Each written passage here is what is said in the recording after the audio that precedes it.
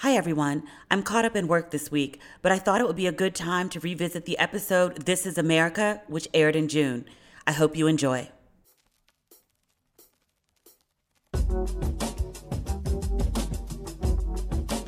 Ladies and gentlemen, boys and girls, you're listening to Ratchet and Respectable with Demetria L. Lucas. Whew. What a week. It's really hard doing a podcast right now. If a month feels like a year, every day feels like a week. I could probably do a podcast episode every day if I had the bandwidth and if I had the time to tape and edit. And when I pull these episodes together each week, it's just me. I don't have an assistant or a producer or an editor. I try to be thorough and cover the big stories, but I feel like right now, everything is a big story. There are protests of police violence and racial injustice in literally every state in the country, multiple cities in some places. There's violence in so many cities, and not necessarily because the protesters are violent. It's the police. It's crazy. Minneapolis looks like a war zone. In D.C. is not a state. So Trump and his merry band of idiots have called in the military on D.C. They're playing some sort of reindeer war games with the city. Earlier this week, I'm taping this on Wednesday, which I feel important to say because news moves so fast. By Thursday afternoon, when this podcast publishes, it may be completely irrelevant. But on Monday, the occupant of the White House gassed peaceful protesters because he wanted to take a photo op in a nearby church. And now they're denying that they gassed the protesters. They were like, no, we used XYZ. We didn't tear gas them. But the XYZ they're referring to is a form of tear gas. That move has been wildly and widely condemned, including by church clergy. There was a priest out of Arizona. He gave Trump a filthy read for that stunt, for showing up in front of the church to hold up the Bible, which, by the way, it's not very far-fetched to believe Trump would do something Hitler-esque. But that Trump and Hitler picture that shows Hitler holding up the Bible, and they're like, this is why Trump wanted to hold up the Bible. That picture is photoshopped. In the original image, Hitler's not holding anything. He's just holding up his hand, just FYI. But this priest from Arizona was pissed. He gave Trump a whole holy read about that stunt. Can I read it to you?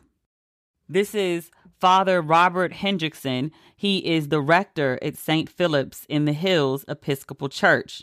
This is what he said, quote, "This is an awful man waving a book he hasn't read in front of a church he doesn't attend, invoking laws he doesn't understand against fellow Americans he sees as enemies, wielding a military he dodged serving to protect power he gained via accepting foreign interference, exploiting fear and anger he loves to stoke, after failing to address a pandemic he was warned about, and building it all on a bed of constant lies and childish inanity.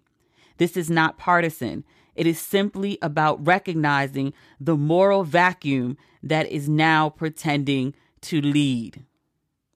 He called that man a moral vacuum. That's a beautiful piece of writing. Was the priest an English major? Because that's not just theology. Like, sir, that is an excellent use of the King's English. He used some beautiful words to tell the occupant, your arms are too short to box with God. You're reaching, but your arms are too short. Father Hendrickson. But in D.C., military forces have taken over the streets. There are National Guard trucks all over the city. They got the big guns out this time. And helicopters. Trump ordered a low-flying helicopter over the protesters outside of Lafayette Park, which is directly in front of the White House. All the scenes you see protesting from D.C., it's in front of Lafayette Park. They've since blocked off this park. But he ordered a low-flying helicopter to go over the protesters so it would stir up all the trash and blow it around it'd be super windy to disperse the protesters. It's a war tactic used on civilians on American soil in the nation's capital outside of the White House. The fuck is going on? Same White House. On Tuesday, they erected this 8 or 9 foot fence outside of the park to keep people away from the White House. If you heard the story over the weekend, the protesters scared Trump's security so bad that they took him and the family down to the bunker. Trump has since said that he went down to the bunker to survey it and Obama left it empty and messy. Sir, you've been in office 3 years. It's not like Obama left last week. In 3 years, why ain't nobody from your staff go down to the bunker and stock it or clean it up? That's a you problem, sir. But he was like, oh, I just went down there to survey it and take a look around. You just happened to do that when there's thousands of people protesting outside the White House, and that's before they back the barriers up behind the park? Okay. Today, they pushed the barrier back another block, or maybe 2. I was out there protesting yesterday. We'll talk about that in a minute. But the barrier was right at the edge of the park. Now they pushed it back and then put 2 military trucks in the middle of the street so the protesters can't see the White House and the White House can't see the protesters. I don't know if that's ever been done before. I know the helicopter hasn't for sure. That's caused a big fuss too. People are distancing themselves from the photo op and from the helicopter like, we didn't know. We didn't know that was going to happen. DC is under siege from this fool. DC needs its statehood bad right now. The mayor has no control over the city. Trump is treating it as his personal playground to play his war games. One of these games also happened on Monday night. It's a woman named Allison Lane. She was protesting outside of the White House on Monday. You know what? I'm just going to read you her tweets because it's crazy. She says, I'm at a house in D.C. after being pepper sprayed and knocked down by the police.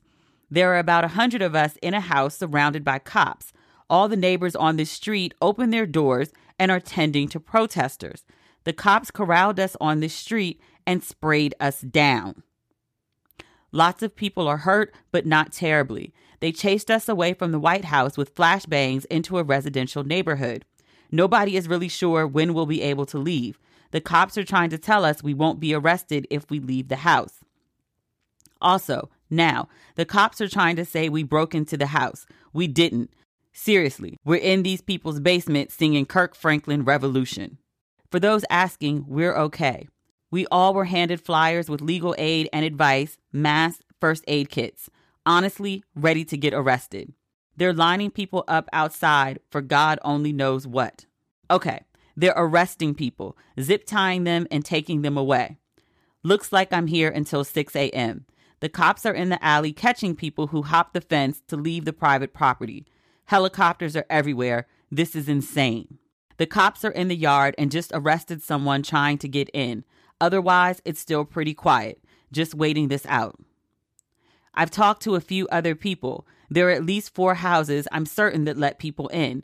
Mind you, we weren't trying to be in a neighborhood. We got pushed here while peacefully protesting.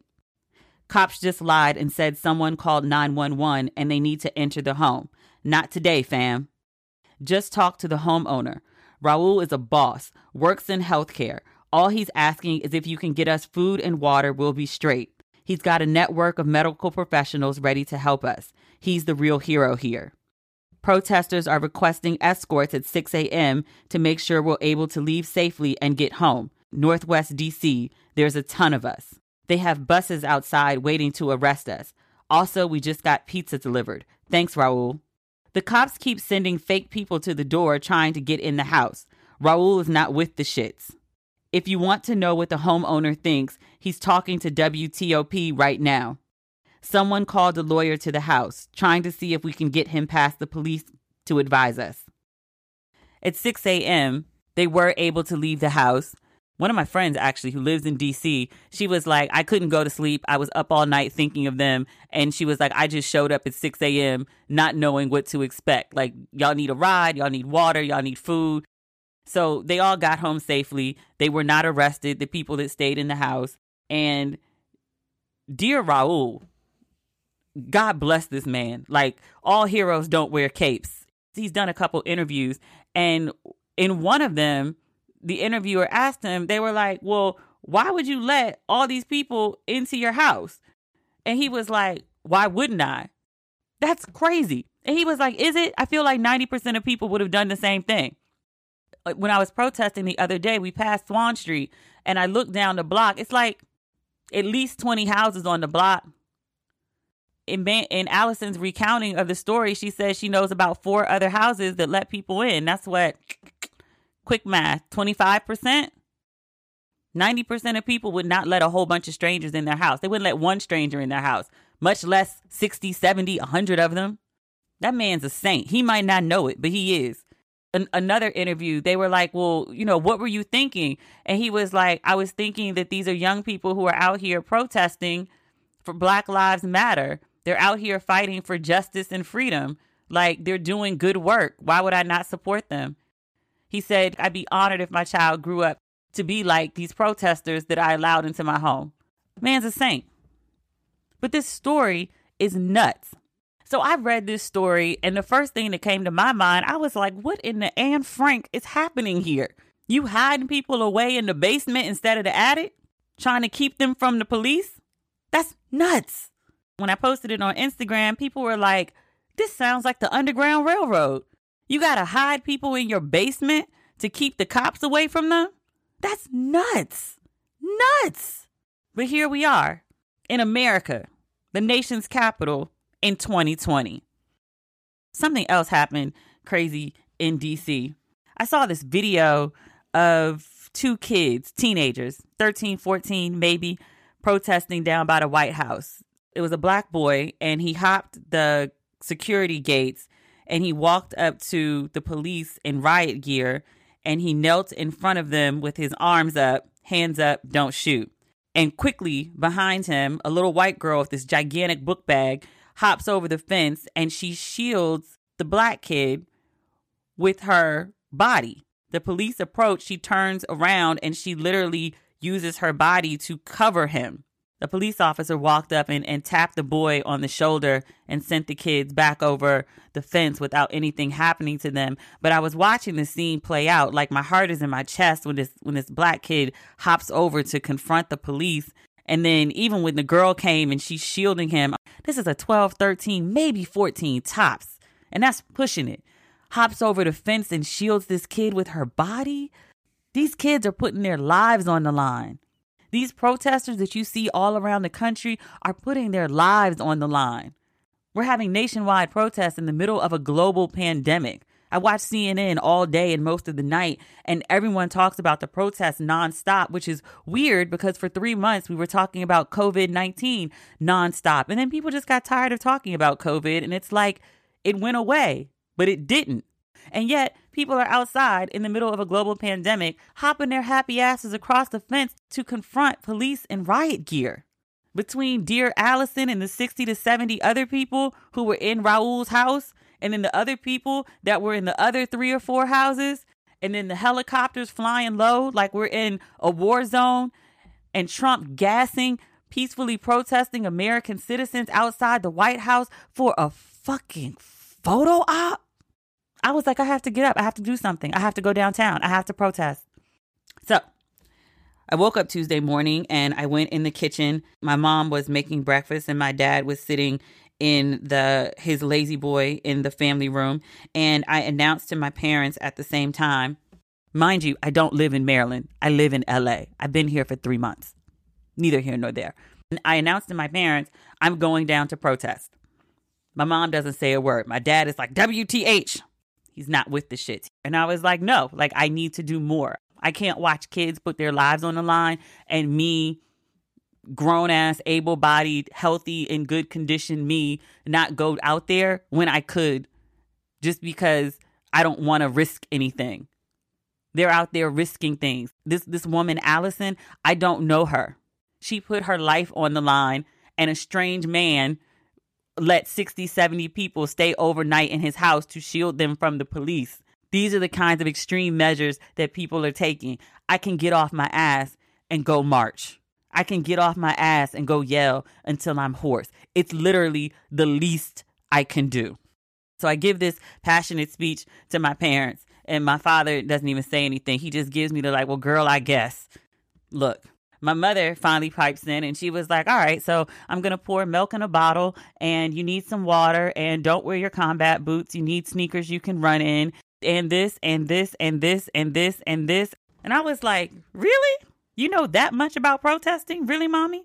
We've been to a protest together before, but just the way she said it, I was like, do you have some extensive history of protesting? Really?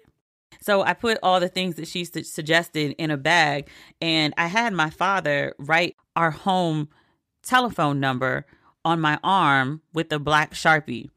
He was so upset about the whole thing. Poor thing. He miswrote. He got the area code right. The first number of our phone number, or 2, he couldn't write it. He messed it up, and I had to go wash it off real quick and try it again. I realized what the issue was, and I actually felt bad. I shouldn't have my dad do that. Write your number on your forearm, because if you are unable to communicate for whatever reason, someone can call your contact and identify you and alert them that you are in distress. So if I'm unable to call, then I'm either knocked out, passed out, dead. Very morbid. To do over, I would have just written the number myself. That's kind of a lot to ask for your parent to write out your phone number in case somebody needs to call me to say my child is incapacitated or dead. Yeah. I went downtown. It was a very peaceful protest.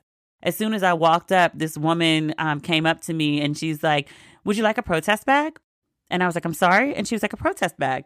And she gave me this giant Ziploc bag with water, milk, a towel, maybe hand sanitizer, a nutrition bar. So I was like, okay. I had everything in the bag with me. I took it so while I was out, I saw someone in need, I can hand it off to them. So I got downtown around 2. We protested at the White House for about an hour. And then we marched from the White House up to 14th and U, and then went a block over and came back down. It was good. Very organized. The leaders of the protest, I still haven't figured out their names. I took pictures of them, but no one's been able to ID them so far.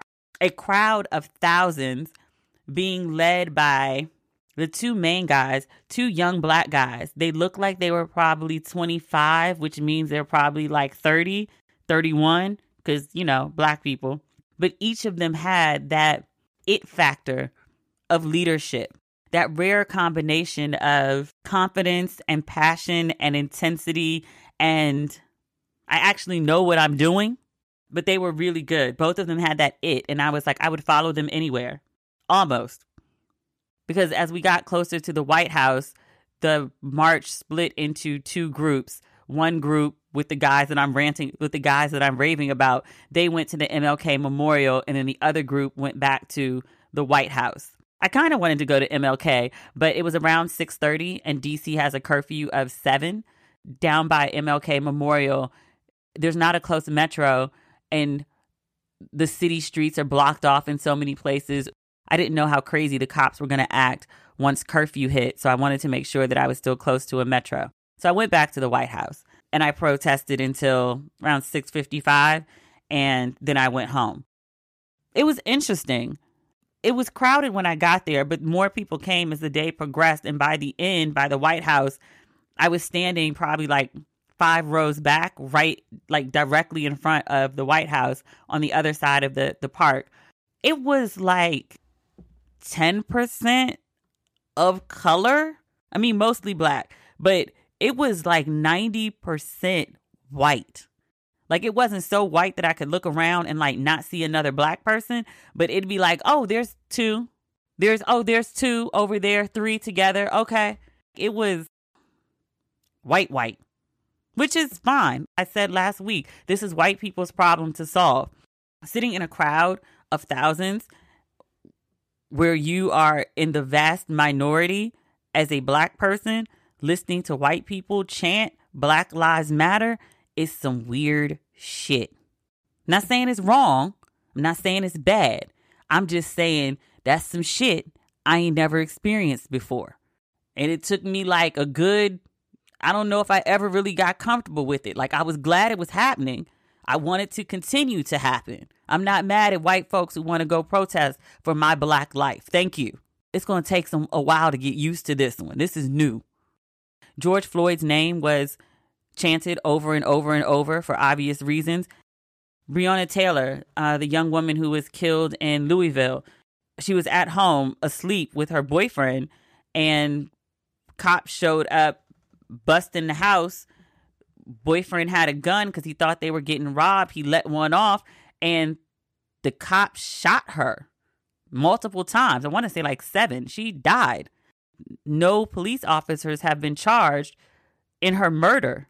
Oh, update, because we talked about this a couple podcasts ago. The charges were dropped against the boyfriend, which is great because he didn't do anything wrong. He thought with good reason that someone was breaking into his home. He had no idea it was police officers with a no-knock warrant, and that they had been given poor information because they were looking for a trap house, and they ran up on 2 working people.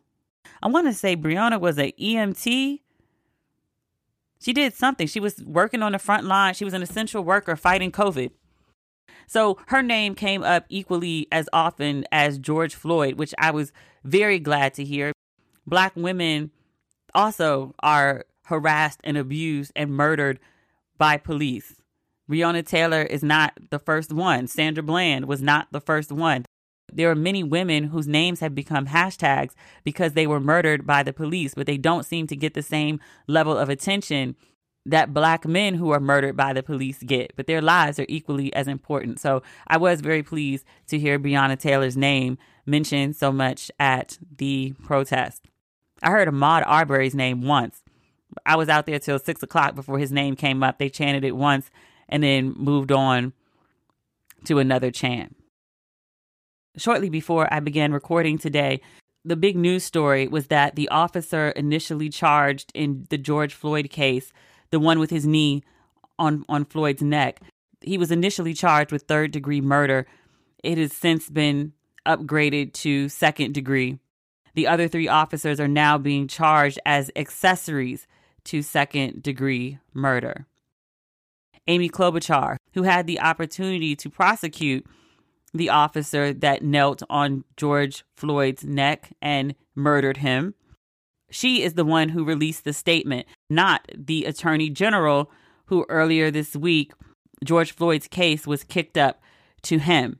It's also a Black guy. But Amy Klobuchar popped out there with a tweet to be like, hey, here's the tea, instead of letting the state attorney general announce it or his office. I think she thinks that she could possibly still be in the runnings for VP. There were a lot of news stories a couple weeks ago about how she was being vetted by Biden's team and that she was a forerunner. If you have any involvement in the Minneapolis Police Department right now, you're a wrap. Sis, there's no way in possible hell you will be VP. Let that go, babe. Let that go. I'm glad that the other 3 officers are being arrested. I just want a conviction. What I really don't want is 4 months or 6 months or 9 months from now, however long it takes for this case to go to trial and then for a trial to be completed. I really don't want to see these officers get off. And even though it's on video, I mean, Rodney King was on video. Those cops got off. So I think the charges for the other officers are great. I think the charge being upped for this officer, if they can prove it, I think that's great. But so many times we've seen people charged, we've seen people arrested, and then we've seen them walk free. At one point, I thought if an arrest was made, if not for one officer, all 3, it might quell the protests. I think if it had happened within like the first day or 2, you might have avoided nationwide protests and you might have avoided this issue growing beyond George Floyd, which it has. Police brutality, police murder, the systemic racism and inequality in this country has now been pushed to the forefront. People are marching as much for George Floyd and for police murder as they are for the rights of Black people to, exist. For the protests to end, there needs to be some change. It can't just end because there were charges. It can't just end because there will be 3 more arrests.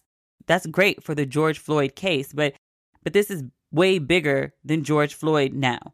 Something needs to actually change, especially in the police force, because the police are out of control. George Floyd's death is just one of many. Off the top of my head, I can probably name 12 to 15 Black people whose names were turned into hashtags. That's not okay. Black people have been dealing with senseless deaths among us since we arrived on American shores in 1619. It's been 401 years. Enough is enough. There are too many cops who are corrupt or just flat out crazy. I mean, think about this. We are in the middle of a global pandemic. People are so upset about the treatment of Black people by police that they've taken to the streets in every state in the country. There are international protests because other places got their own issues. Like Paris had a gigantic protest earlier today. On the same day that George Floyd was killed because a police officer kneeled on his neck, there's a picture circulating of a man in Paris who the police kneeled on his neck too. I believe he survived. But there's an image circulating on social media of the picture side by side.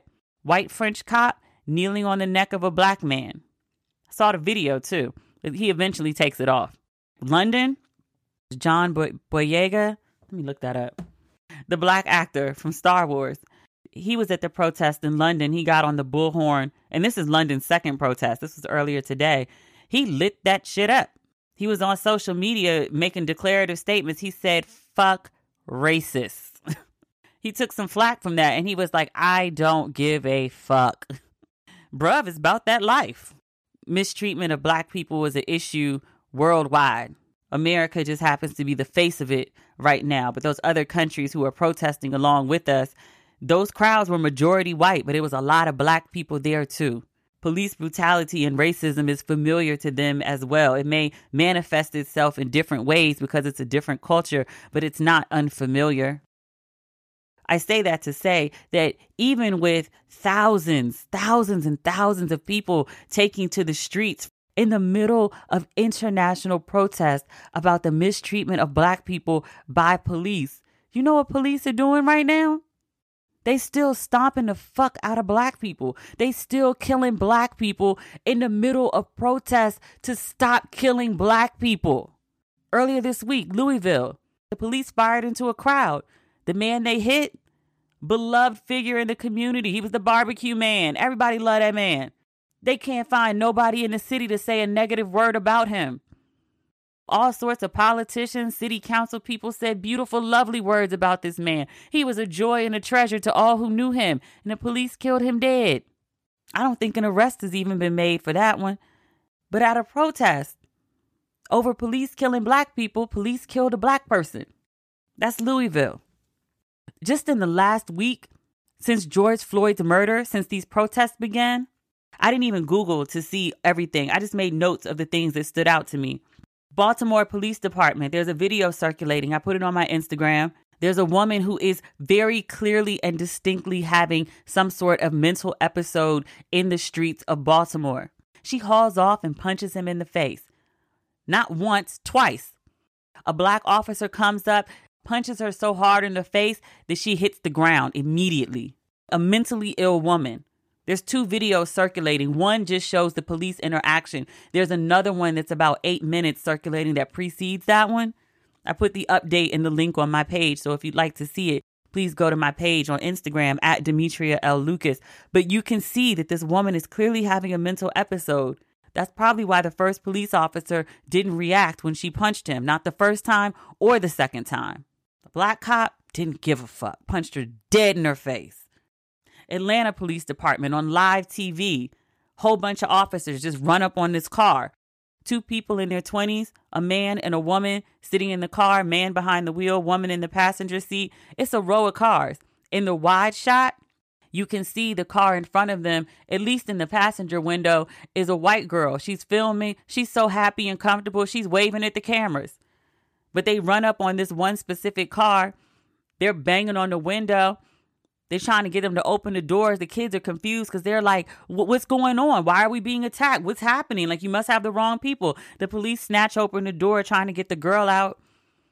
The boy tries to hold on to her. Obviously, he can't. They snatched her out. That girl's screams are haunting. Haunting. She screamed like somebody was trying to kill her because she thought she was about to die. They bust open the windows in the car trying to get to the boy. They tased the fuck out that kid. It was bad on the wide shot from TV. The body cams were released from the police officers. I watched that once. I cried. I cried for how they did that boy. That was wrong. 2 of the police officers were fired almost immediately earlier today, or was it yesterday? I also heard that the police were being charged, a list of charges. Good, because they were wrong. They were wrong. And them 2 kids, I call them kids because they're students at Morehouse and Spelman. They're young enough to literally be my kids. They're going to sue the fuck out the city of Atlanta. As they should. Minneapolis. We watched a CNN reporter get arrested on live TV. He showed his credentials. He said, I'm with the press. Because it's being shown on live TV, that means standing with him was someone with a big ass camera. It also means a producer was there. It also means a security guard was there. It means all 4 of them had CNN credentials. When the police approached them, they said, we're with CNN. We're with CNN. When they started to arrest the black reporter, they said, we are on live TV. You are streaming live on CNN. They didn't give a fuck. They arrested him. There was a white reporter also reporting. He said he saw police and they were like, who you with? CNN. They were like, all right. And they just kept it pushing. But they decided to arrest the black guy. Mind you, at that time, they still hadn't arrested the cop who was kneeling on George Floyd's neck. They were like, oh, we have to do an investigation. We have to do this. We have to do that. You ain't got to do all that because you saw a reporter in the middle of the street and you felt like arresting him, so you did. You had no cause, but you arrested him nonetheless. But with the cops, you got to do all this extra shit. All this extra shit for cops, but civilians, you just do it on the spot. Really? Same thing happened to my friend, works for Vice. And Vice News is doing amazing, amazing coverage of the protests right now. But my friend on the June 1st episode, he's out in Minneapolis covering the protest, was with his team, cameraman, producer, at least, all have press badges, got arrested nonetheless. There's a widely circulated video of an NYPD officer. There's a girl in the street and he just pushes her. She goes flying into the street. I read that she had a head injury. She had to go to the hospital. Like, what? I saw another video in Brooklyn, NYPD. Officer in a truck. He wants to go forward. There's a crowd in front of the car. So he just plows the truck into the protesters, puts his foot on the accelerator and plows into a bunch of people. Who does that? NYPD. I've seen countless videos of officers all around the country. They go up to people and pull down their masks so they can tear gas them directly in the face. That's crazy. Saw a picture from LAPD. Officer just runs into a protester, sees him, runs into the protester, sees he hits the protester, and then backs the car up and drives away. How is this acceptable? How? These issues have to be addressed in order for the protest to stop. You can't have the police out here acting like this. They're out here acting like a gang. And they do this with no one checking them. Gangs have police trying to stop them. Who do the police have trying to stop them? It's not other police. I saw 2 videos circulating of police officers checking other police officers. One was a white cop. I don't know what city it was, but he was just going in on somebody, and a black female officer pulled him off and dressed him down in front of everyone. She went off. There was another one. I saw a police officer kneeling on someone's neck. The officer who was with him literally pushed his knee off the person's neck. We're in a protest about somebody who died because an officer's knee was on their neck. And then another officer goes and puts a knee on someone's neck. we can't live like this. And these are just the stories that come to mind. So no, the protest can't end here. We need real change, and we don't have it yet. We need to go out and get it. We need real reform in our police departments. And we need to protest and make noise and raise hell until we get it.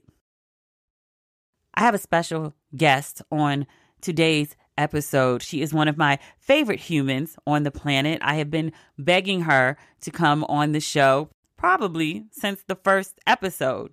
She is none other than my beloved mom. Please welcome my mother to Ratchet and Respectable. I wanted to ask you questions about the civil rights movement because you have been to protests before and you gave me really good tips before I went to a protest earlier today. How old were you when you went to your first protest? I was probably 5 or 6 years old. What? 5 or 6. Why were you at a protest when you were 5 or 6? We lived in a city in Michigan called Bay City, Michigan, and there was a skating rink that would not allow black people, black teenagers, to skate during the week. And the protest was to be able to skate when they wanted to skate. So we picketed the skating rink. We as in? I was with my parents, and there were other people from the church and community as well. Do you remember the protest? I vaguely remember that one. What do you remember about it? I remember marching around, quoting something, but I knew that we wanted to skate, and they wouldn't allow us to skate. How did that make you feel at 5? I didn't understand fully. Shortly after our protest, they opened it up so we could skate whenever, and that's how I learned how to roller skate. I didn't know you knew how to roller skate. A little bit, yes. Can you do like tricks? No. Oh, but you can like stay upright and not like run into things. Yes. Can you stop? Yes. Oh, I had no idea. How do I not know this about you? I took you roller skating. I can't skate. But I didn't skate. Why didn't you teach me how to skate? You were with your friends. But why didn't you teach me how to skate some other... Okay, we're getting derailed. When was your next protest, Mommy? Probably with Martin Luther King. He came to Detroit, and we marched in Detroit. We as in you and your parents? I don't know that Mom was there, but I know Dad was always with my father. Yeah, we were down there walking. And you marched at a Martin Luther King protest? Yes. What do you remember about the protest? Just marching down the street. What street was it? Probably Woodward. In Detroit? Woodward Avenue in Detroit. Okay, that's like a main thoroughfare? Yes. It was hella black people out? Oh, yeah. Like tons of black people? Yes. Because it was Detroit? Yes.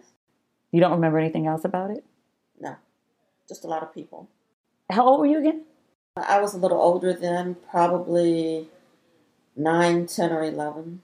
And your mother was fine with you going to a protest at 9, 10 years old? Yeah. Why? I was with my father. Did the protest get violent? No. It was peaceful. Okay. What about after that? After that, there were riots in Detroit. What were the riots over? The riots on 12th Street, probably in 1967. The police raided a place not far from our home, and riots broke out after that. I make a distinction between a riot and a protest. I feel like a protest is peaceful. People have signs. You're shaking your head. A riot and a protest are not. Well, yes, they are different. I think those were the only protests that I attended. But you specifically referred to this one as a riot. It was a riot. Why did you call it a riot? They burned Detroit. What do you mean they burned Detroit? Someone threw a Molotov cocktail into a building, and the place caught on fire, and they began looting all of the stores on that street and setting them on fire. And 12th Street was, what is an equivalent of 12th Street that people now would understand? Like Georgetown? Like a row of shops like that? It was a row of shops, black-owned shops. They looted the black-owned shops? Yes. Black people? Yes. That's not a good idea. No, it was not. Was there other violence at the protest? Or at the riot? I only recall the looting and the burning. I don't recall whether or not anyone was killed Since then, I've read that people were killed in other places around Detroit associated with the riot. So I understand the idea of a child being taken to a protest. Protests are pretty peaceful. They can get a little rowdy, but not too rowdy. Why were you out in a riot? I was with my father. Your father took you out in a riot. My father was a minister, Mm-hmm. and he went down on 12th Street, which was close to our home. The idea being to encourage some of the looters to stop and go home. And he thought it was a good idea to take his... How old were you? 12 or 13. What? Your mother was okay with this? She did not object. Did anyone ask Grandma what she thought? No. Was Grandma awake when y'all left? She was probably in the kitchen cooking. Did she know where y'all were going? Yes. And she didn't say nothing? No, she didn't say anything. Okay. The whole different set of people that I used to stay with in the summer. I couldn't go off the porch, but you could go to a riot. I was with my father. Would you have let me go to a riot with my father? I would have trusted your father to take care of you. So if Larry came in here right now and was like, you know what, it's a riot and me and Demetri gonna head out. It wasn't said like that. It was, we're going down on 12th Street to see what we can do. Did Grandma know there was a riot on 12th Street? Yes, 12th Street was burning. How did y'all know 12th Street was burning if y'all were in the house? You could see the smoke. You could see the smoke from the house. Yes. So y'all knew it was a riot before y'all left the house.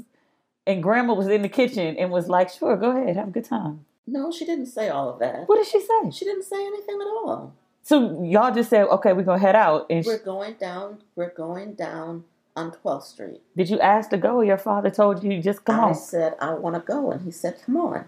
I wanted to see what was going on. So he said, come on. So I kept up with him. And we went down on 12th Street. We found a total mess. They destroyed the stores. Several places were on fire. People were running out of stores with liquor and televisions and mattresses.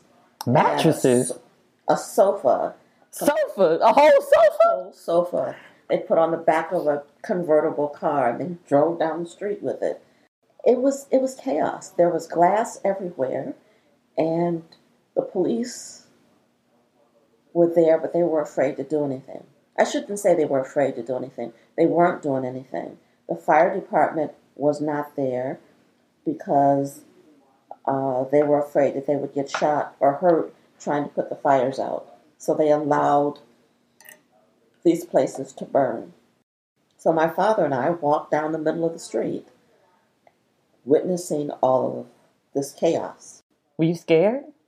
No. Because you were with your father? Yes. I mean, he was a big man. I don't think I should have been afraid with my father. I did not feel that he would let anything happen to me. My father knew a lot of people in Detroit. If something were to have happened, they would have gotten him and I out of there. You talk about Grandpa like he was the godfather. No, he was just a minister. Is there another riot that I need to ask you about? Because I feel like we're two protests and a riot and you're 13. There was another riot in Detroit, probably after Martin Luther King was killed. They burned stores on Davison and Livernois and Grand River, the Boulevard. The black community and all those stores and businesses were destroyed. And it has taken all of this time for them to recover. All of this time is in from 40 years at least. Jesus. You went out in that one? Yes. Where did you go? We went down on Davison and Livernois and Grand River. We drove around, we got out and walked. What did you see? Stores destroyed, burning, buildings burning, people throwing Molotov cocktail bombs, people taking furniture, liquor, everything out of the stores, including dry cleaners. They just taking whatever they could get. Armfuls of clothing, anything they could get. Were you scared? No. Because you were with your father. Yes. Were y'all in a bulletproof car? No. Did he have a gun? Perhaps. Did you have a gun? I did not. Okay, I didn't know where the story was going. Is there another riot you need to tell me about, or was this the last one? I think that was the last one. Were you involved in the riot? Did you loot? No. Okay, because you were with your father? Did he loot? No. Okay, just checking. He didn't take anything. Okay. In either riot. Okay. What did you learn about protesting at the protest you attended? The protests I attended were peaceful. And they were for a purpose. Freedom. The ability to do what we wanted to do when we wanted to do it. I recall gaining that in Bay City because as a kid I was able to skate later. After Martin Luther King, we got a lot of rights that people took for granted. But in Detroit, we were so, I don't want to say militant, but there were so many black people in Detroit, things had to change. During the 60s, they did. I was thinking more along the lines of, what did you learn in terms of like, I don't know, how to protest? Is there a right way to protest? I think peaceful protesting works best. But sometimes in order to be heard, you have to riot. And I think that's what we're seeing now. We've tried taking a knee, and we were called names, or our athletes were called names, and nothing ever came from that. Now,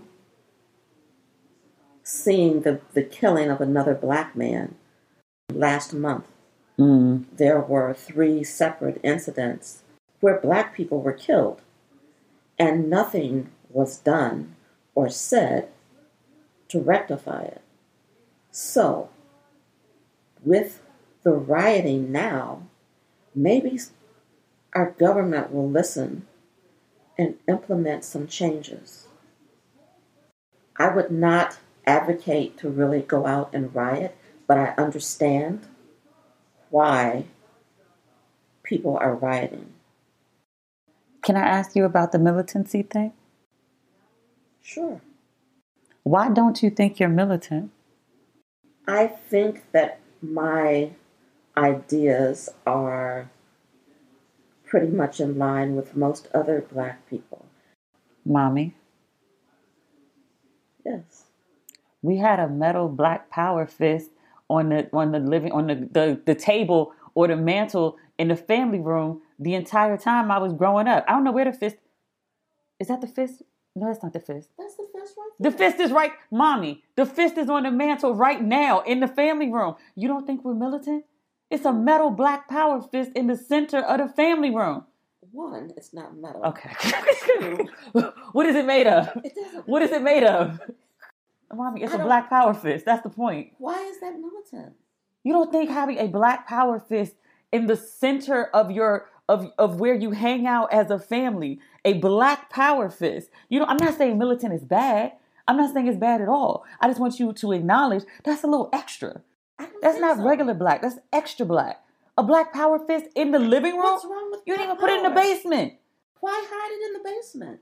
We are black. We are black. And I believe in black power. We work very hard. But you don't think the fist in the living room is a sign of militancy? No. Do you think most people have a black power fist in their living room? They may not. If someone were to come in, I don't think they would take offense to it. Most of the people that come in here are black. And?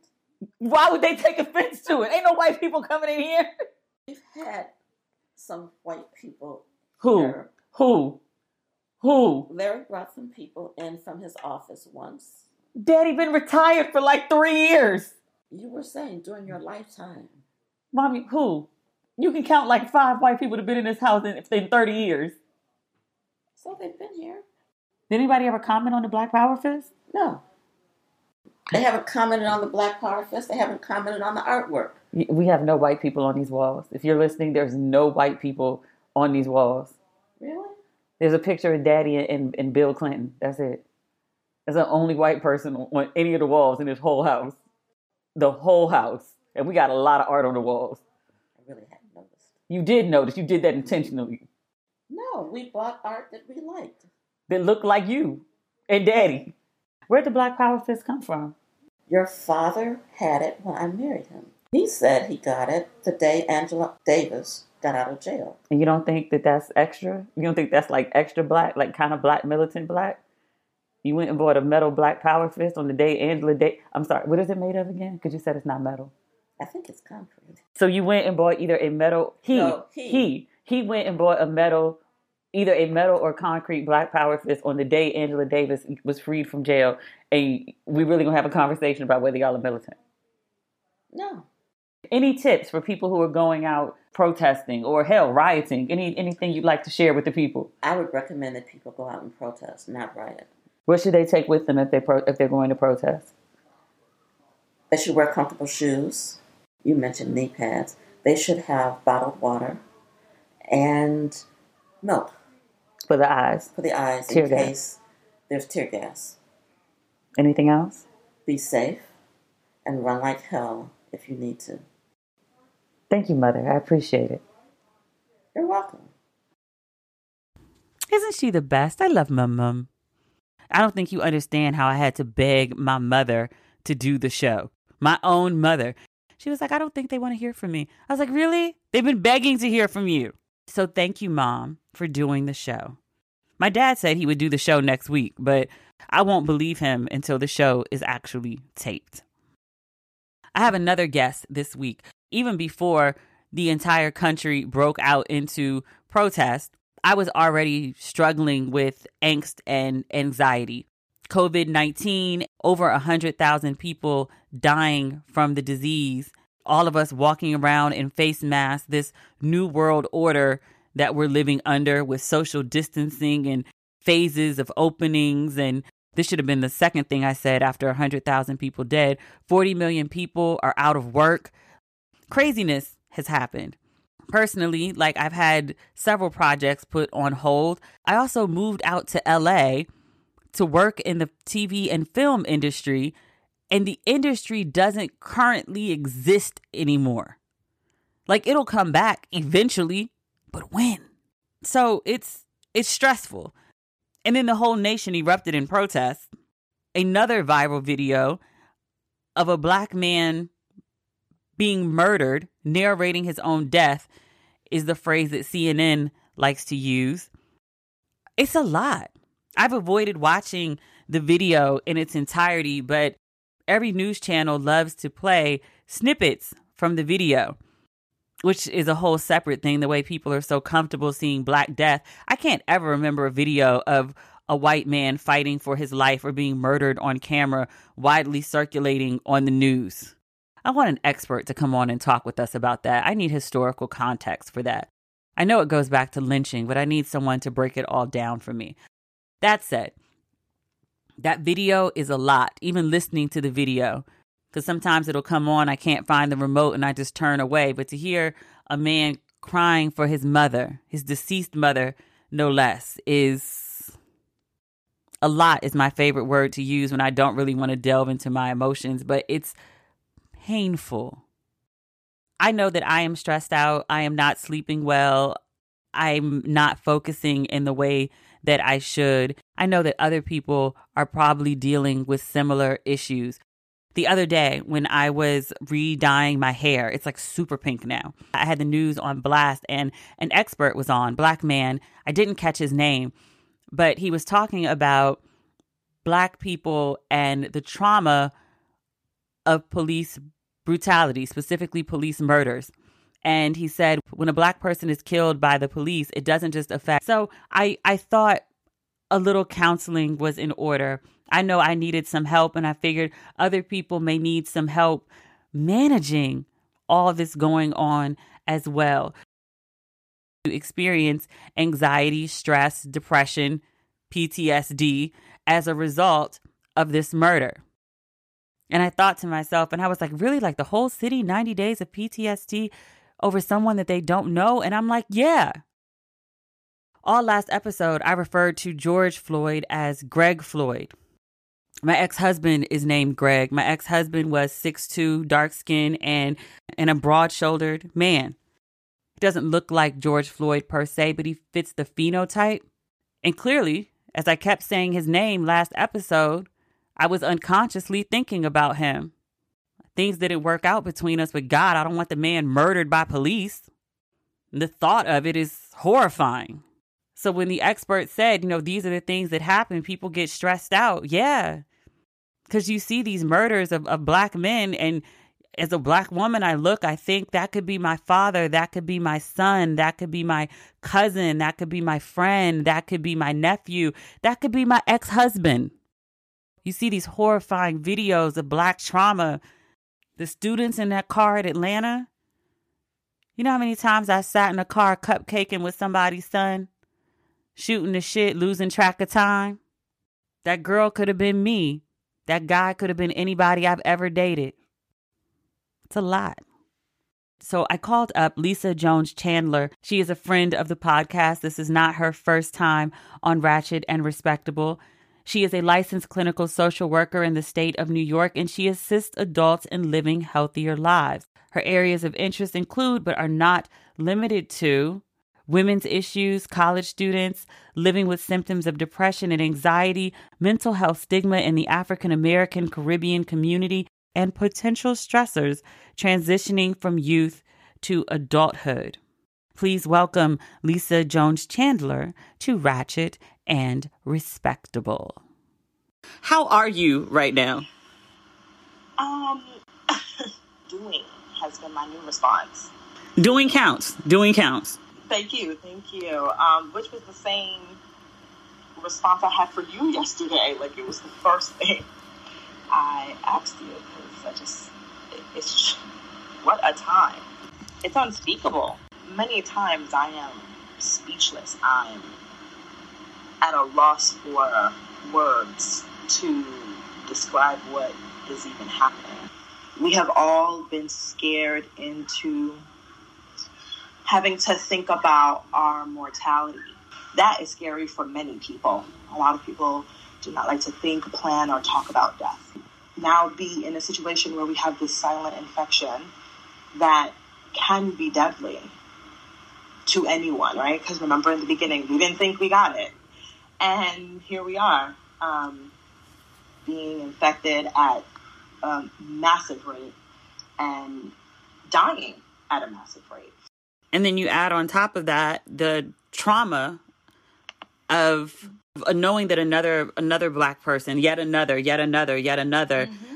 One of the reasons I wanted to speak to you is the majority of my listeners, they're black women, which means they're the moms, they're the sisters, they're the aunties, they're the daughters. They carry an extraordinary amount of responsibility for the well-being of others. And black women very often just culturally just tend to put ourselves on the back burner. We make sure that everyone else is good before we look out for ourselves.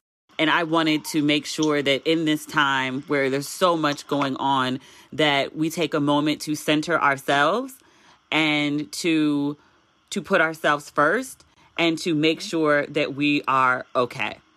I've had this conversation with myself, with my girlfriends, with my loved ones about how important it is to do that, even more so now. What would you suggest that in the middle of all of this, people are very stressed out. I'm sure you're seeing clients who are more stressed, more anxiety, more everything, I think is heightened right now. What would you recommend for people who are like, I am not okay and this is a lot? I think it's important that we recognize what has been happening for at least the last 3 months is trauma. I want to hone in on that word just a little bit, because I think for us in our community, we don't use it a lot. We don't understand what trauma means, or we associate it with something so extreme that we forget trauma is on a scale.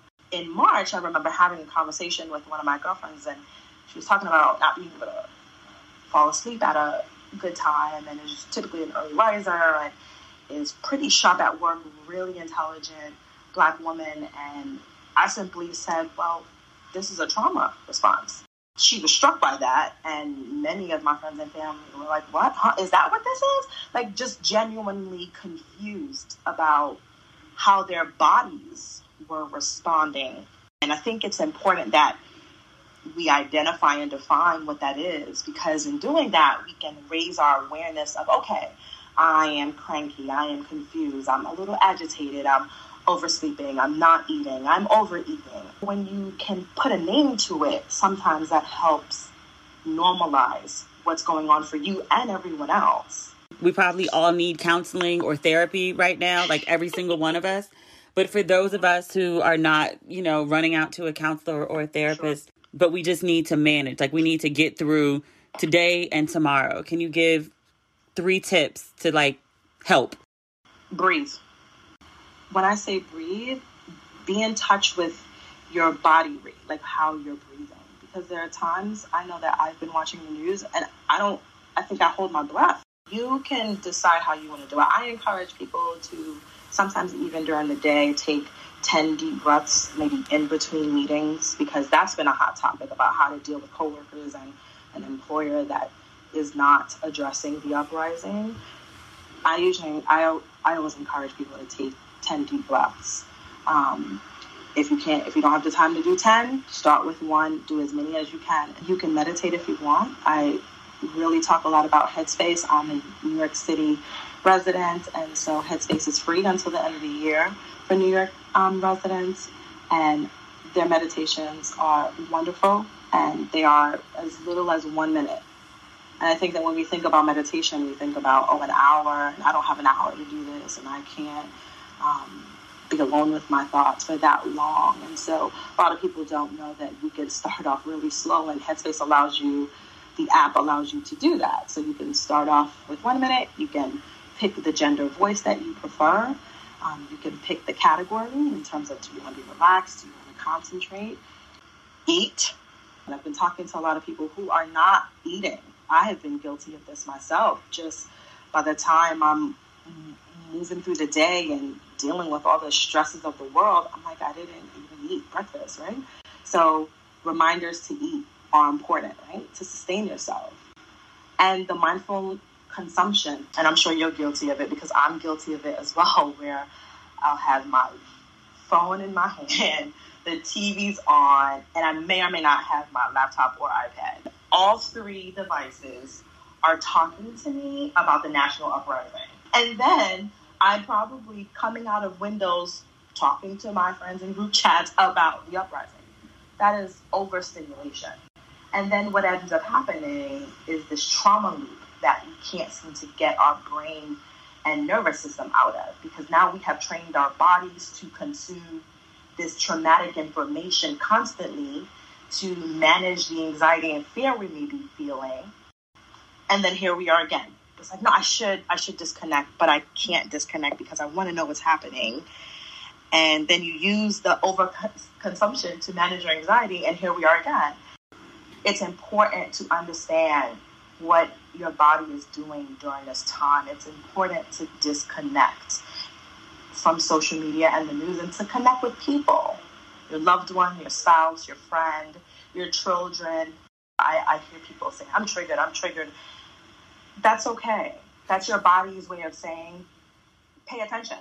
Did you have any specific tips for the corporate women, for the women who are, you've got to do your Zoom calls, you've got to take calls, you've got to interface with your coworkers, anything specific for them? Because they're going through it. I contemplated not going to work all this week because of the national uprising and what it was doing to me.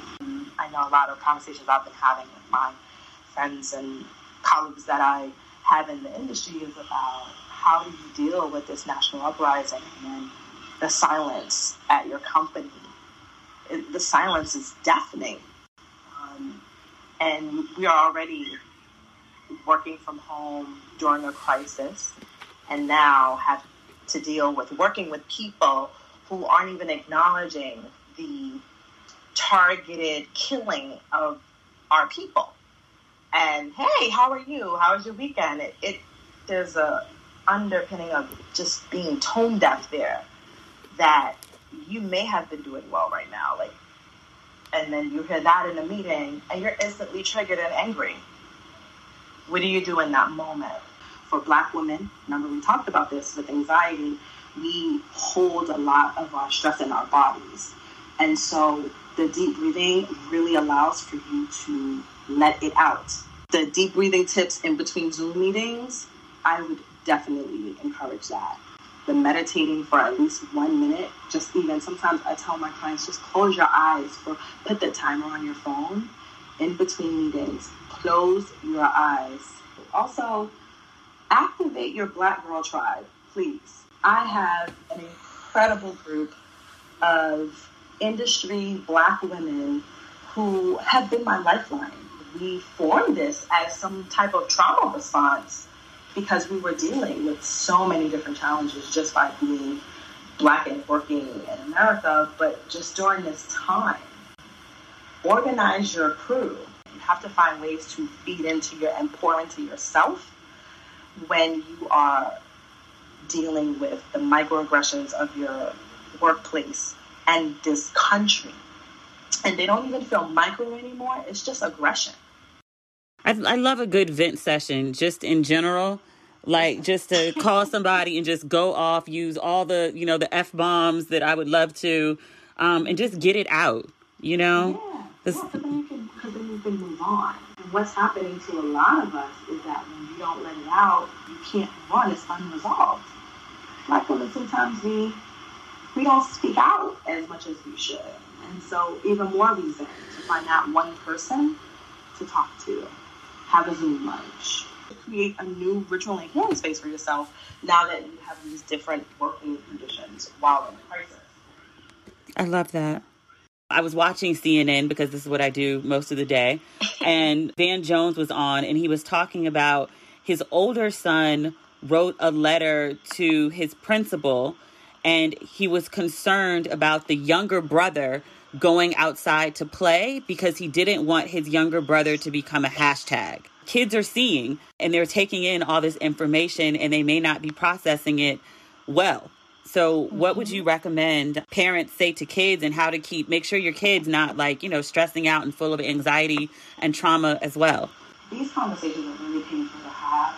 But I've had to have them with my godchildren who are anywhere from 8 to 20 and really educating them, arming them with information, unfortunately, of the cruelties of this world.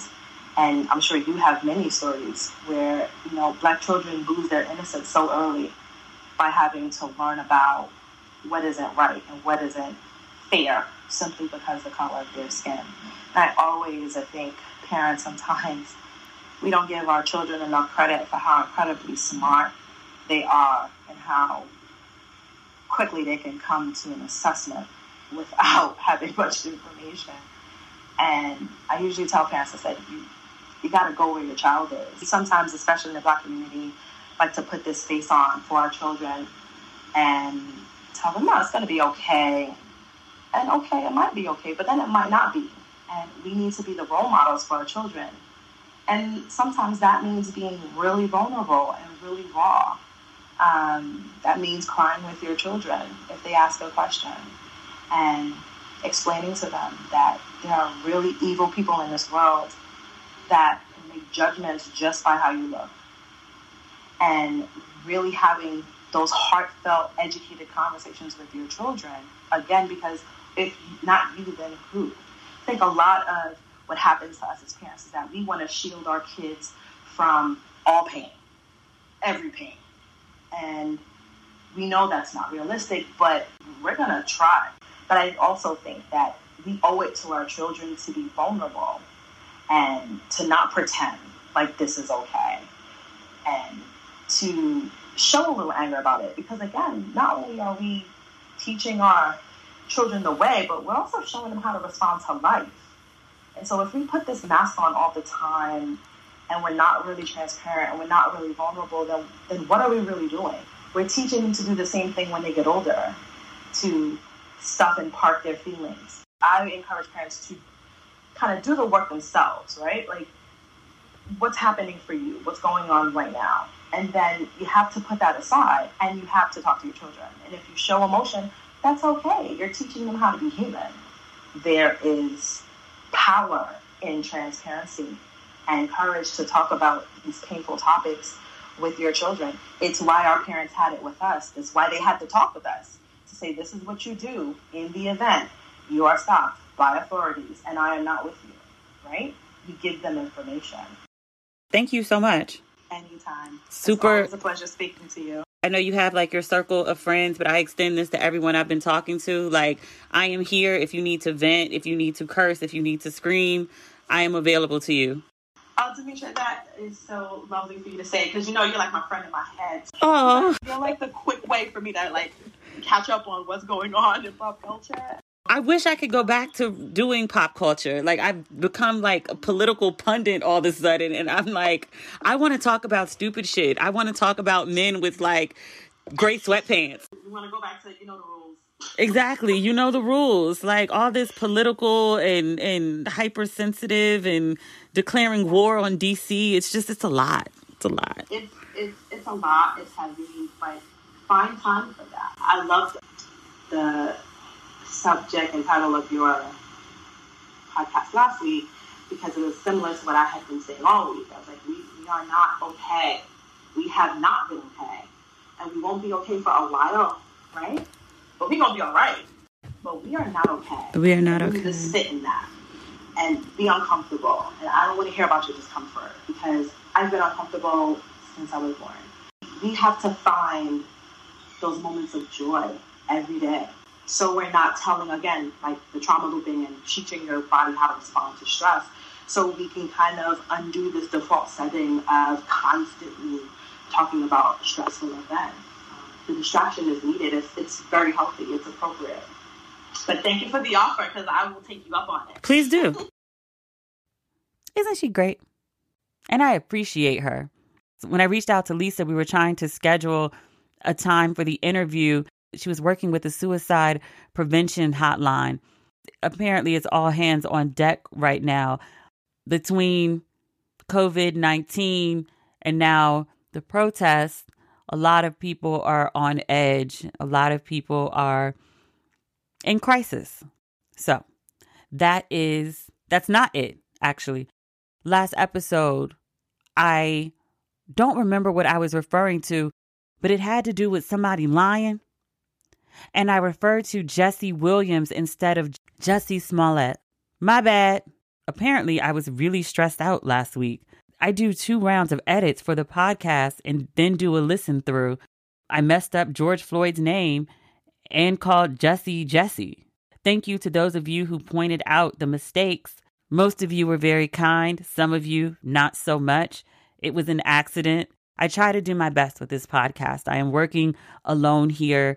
It is a worthwhile but laborious process to get the podcast up, and I don't have a team right now.